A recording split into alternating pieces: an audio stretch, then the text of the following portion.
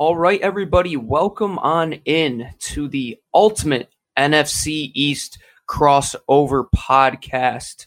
We are getting close to football season, and as always, I'm your host, Gino Camilleri, joined by the other hosts of the three teams in the NFC East, Patricia Traina of Locked On Giants, Chris Russell of the Washington Football Club at the moment, and, of course, our very good friend, Marcus Mosier of Locked On Cowboys. And Marcus, as much as it pains me, I know our fans, I'm probably going to get a few of them saying, why didn't you talk about CeeDee Lamb? But I just can't stomach talking about how good that receiver room is.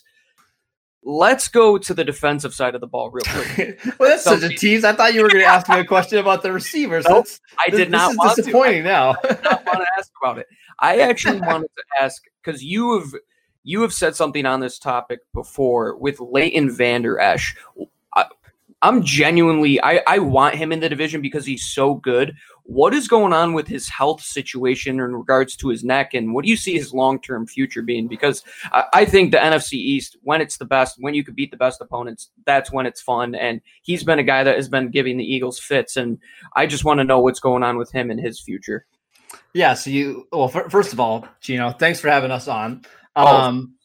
But yeah, you tease this this offense and this wide receiver core. I'm getting all excited to talk about it, and then you have to be depressing and talk about our linebackers. So I will do my best to answer that question.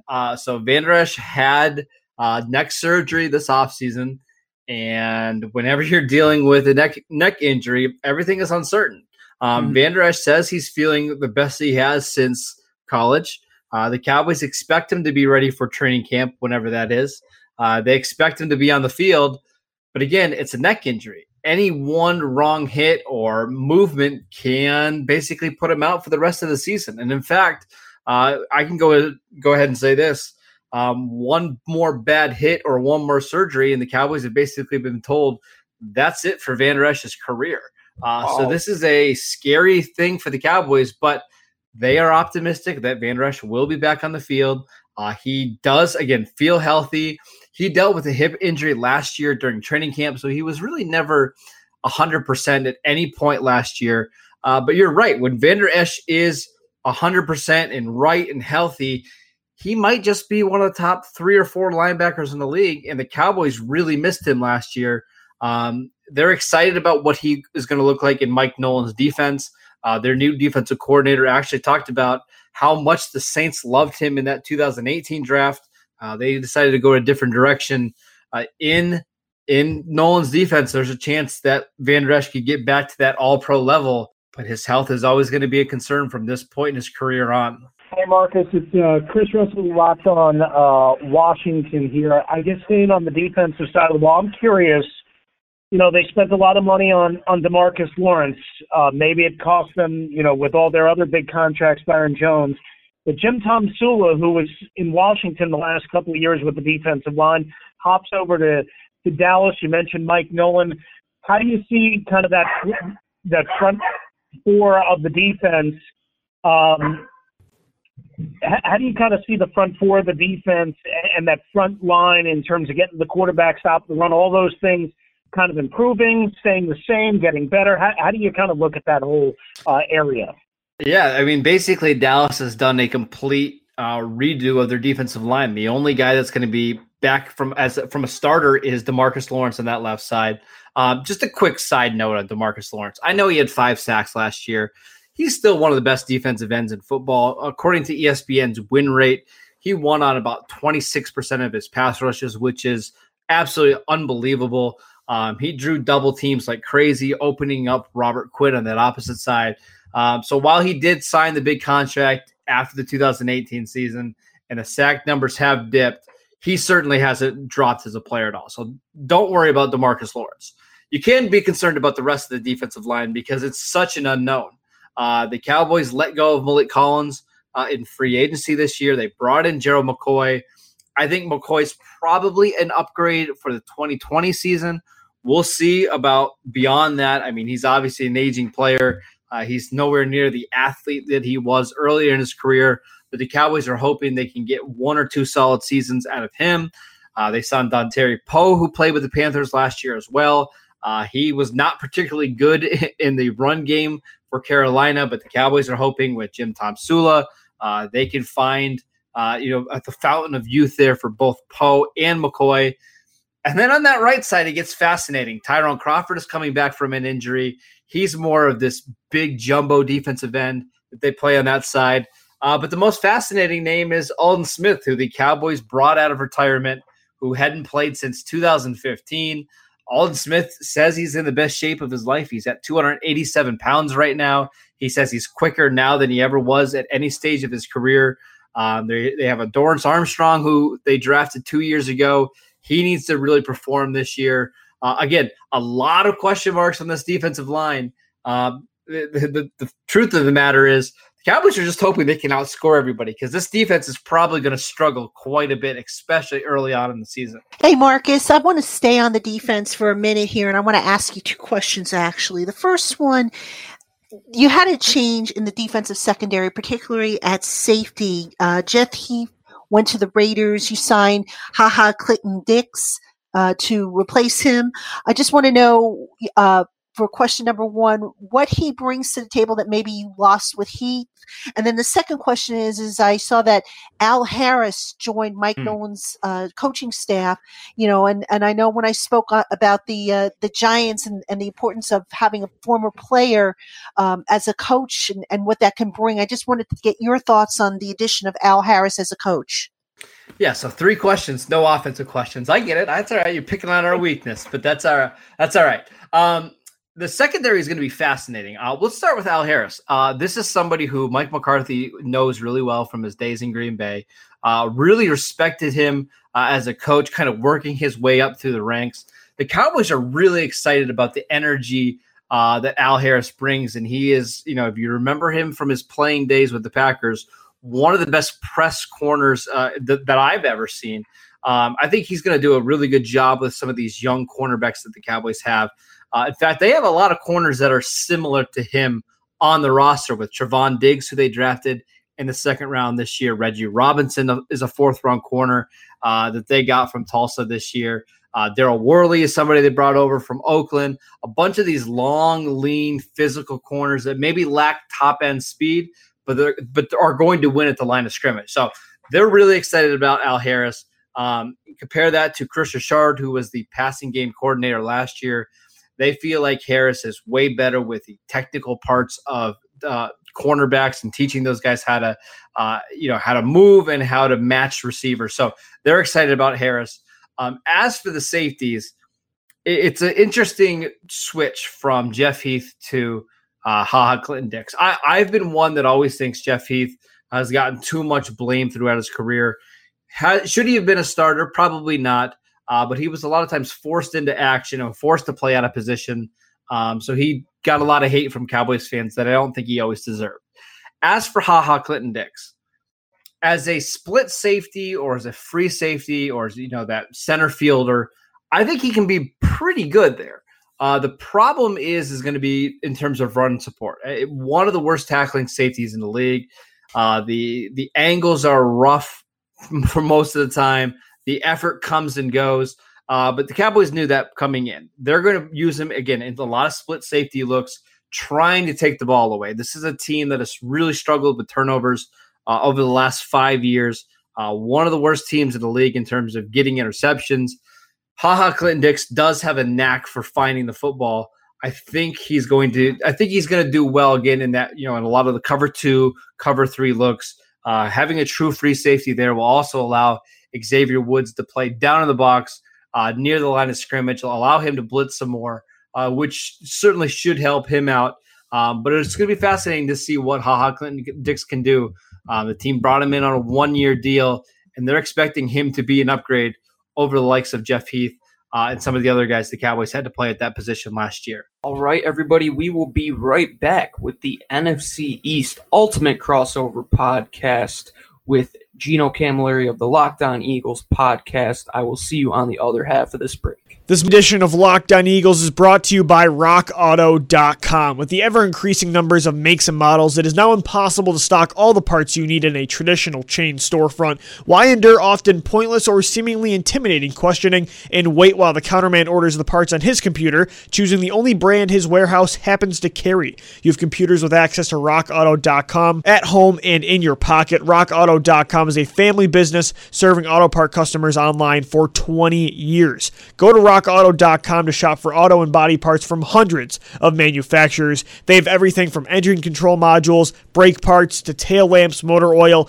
and even new carpet. Whether it's for your classic or daily driver, I have a 2006 Toyota Corolla. It's come through for me. Get everything you need in a few easy clicks delivered directly to your door. Again, go to RockAuto.com right now. See all the parts available for your car or truck, and make sure you write down Locked On in their How Did You Hear About Us box so they know that we sent you. Amazing selection, reliably low prices, all the parts your car will ever need. RockAuto.com. All right, everybody, welcome on back. I am Gino Camilleri of the Locked On Eagles podcast, joined for the ultimate crossover of the NFC East by Patricia Traina of Locked On Giants, Chris Russell of the Washington Football Club, and once again, talking to Marcus Mosher. And Marcus, I teased the offense in the beginning.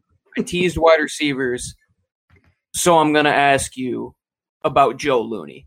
Okay. Is Joe Looney, in your opinion, going to have an effect on the play of Dak Prescott? Because I always think that the center and quarterback cohesion is one of the most under-talked about points of an offense, and how a very good center can take your team over the top, and seeing it here in Philadelphia with Jason Kelce and what you had in Travis Frederick for the longest time. Do you think that makes a huge impact in your way that the offense runs with Dak and at the center position? And do you think that Tyler Biadasz, who they drafted out of Wisconsin, has a chance to play in the year 2020? Yeah, that's a great question, Gino. Let's start with this. So Travis Frederick retired this offseason. He came back from missing the entire 2018 season, came back, made the Pro Bowl in 2019. Dirty little secret around the Cowboys was that Frederick did not play as well as maybe the accolades suggest. He pretty clearly wasn't the same player that we saw in 2017. But it's probably still going to be a drop-off no matter who the Cowboys have at that position. Joe Looney was somebody who started in 2018, the entire season. I think he gets a little bit too much credit for that season. I don't think he was necessarily as good as what people wanted him to be, but I would say he's probably the favorite to be the week one starter. Will it impact the offense? Probably some. I think more so in the run game than the passing game. You brought up Tyler Biadasz, the 4th-round pick from Wisconsin. I kind of think he's somebody that they're going to develop this year. He might not even be active on game days, but I think they're interested in him as a long-term option. There's two guys that we do need to talk about that we haven't mentioned yet. Connor Williams, who has started the last couple of years at left guard, who they drafted in the 2nd round from Texas, and then Connor McGovern, who the Cowboys drafted in the 3rd round of the 2019 draft from Penn State. The Cowboys had no intentions of drafting Connor McGovern at all in 2019. Center was not on their list of needs at all, but when they got to the 3rd round, Connor McGovern's name was like a blinking light on their board. He was just so much better than everybody else who was available to them. So they drafted him. He got hurt pretty early into training camp, but the Cowboys are really excited about what he can potentially do. So look for him to compete with Joe Looney for that starting spot. Connor Williams is somebody who the Cowboys also worked out at center at Texas's pro day, so he could certainly factor in there as well. Again, you have basically two holes on this roster at left guard and center. You have 4 names between Looney, Williams, McGovern, and Biadasz kind of fighting for those 2 spots. I think it's probably safe to say it's going to be Connor Williams at left guard and Looney to start the season. But don't be surprised if those aren't the guys that finish the year for the Cowboys. Hey, Marcus, it's Patricia. I just wanted to ask you about the tight ends. You know, you guys finally lost Jason Witten after he came back from retirement. Giant fans are absolutely thrilled by the way that he is gone because he's always been a thorn in the Giants' side. Blake Jarwin, it looks like, is going to be, I would guess, the incumbent going into training camp. And what do you think they have in Blake Jarwin? I mean, he's kind of flashed, I think, since he's been in the league, but can he, step in and, I don't want to say fill Witten's shoes because obviously nobody can fill Witten's shoes. He's a future Hall of Famer, but do you think they can get the same type of production or something on par from Jarwin as they did and how they used Witten? This is a good question, Patricia. Jarwin is somebody who has been pretty inconsistent throughout his career in the NFL. However, whenever he seems to play the Giants, he seems like he's Rob Gronkowski in his prime. I know he's had back-to-back games of double-digit touchdowns against the Giants, so it's just kind of funny that you should mention that. Cowboy fans are really excited about Jarwin because he is basically the polar opposite of Jason Witten. He's not a strong blocker. He's not necessarily the most reliable tight end. He's not a great route runner, but what he does have is athleticism and the ability to make plays after the catch. And in Kellen Moore and Mike McCarthy's offense, this is a team that's going to throw the ball down the field, and they're going to stretch the seams, and they're going to challenge defenses vertically.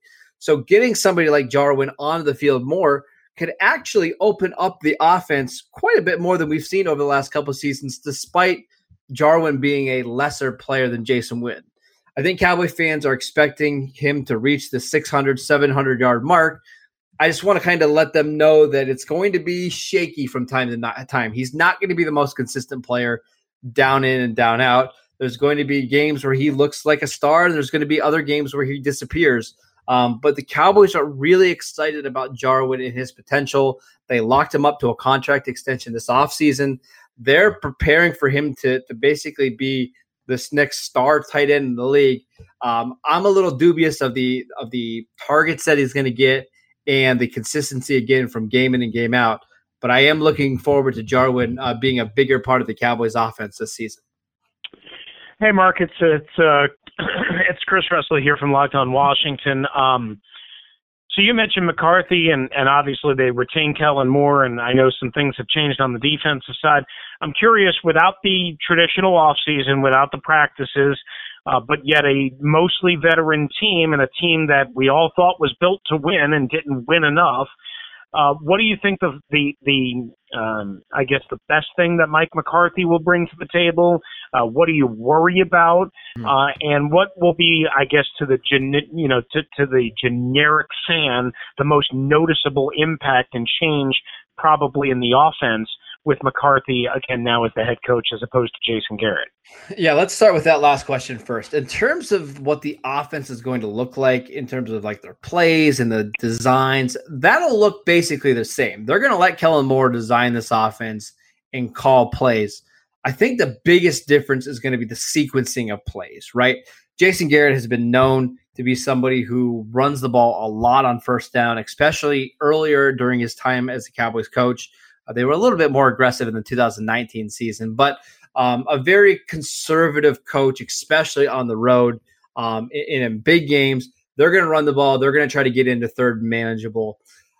I don't think that's going to be the thing here with Mike McCarthy. They're going to be a aggressive, throw the ball down the field, throw the ball all over the field type of offense under McCarthy. And again, I think that's what Jerry Jones and the Cowboys front office was excited about. This is somebody who I don't know whether he fully has embraced analytics or not, but his coaching style kind of plays into what the analytic community has been preaching over the last couple of years.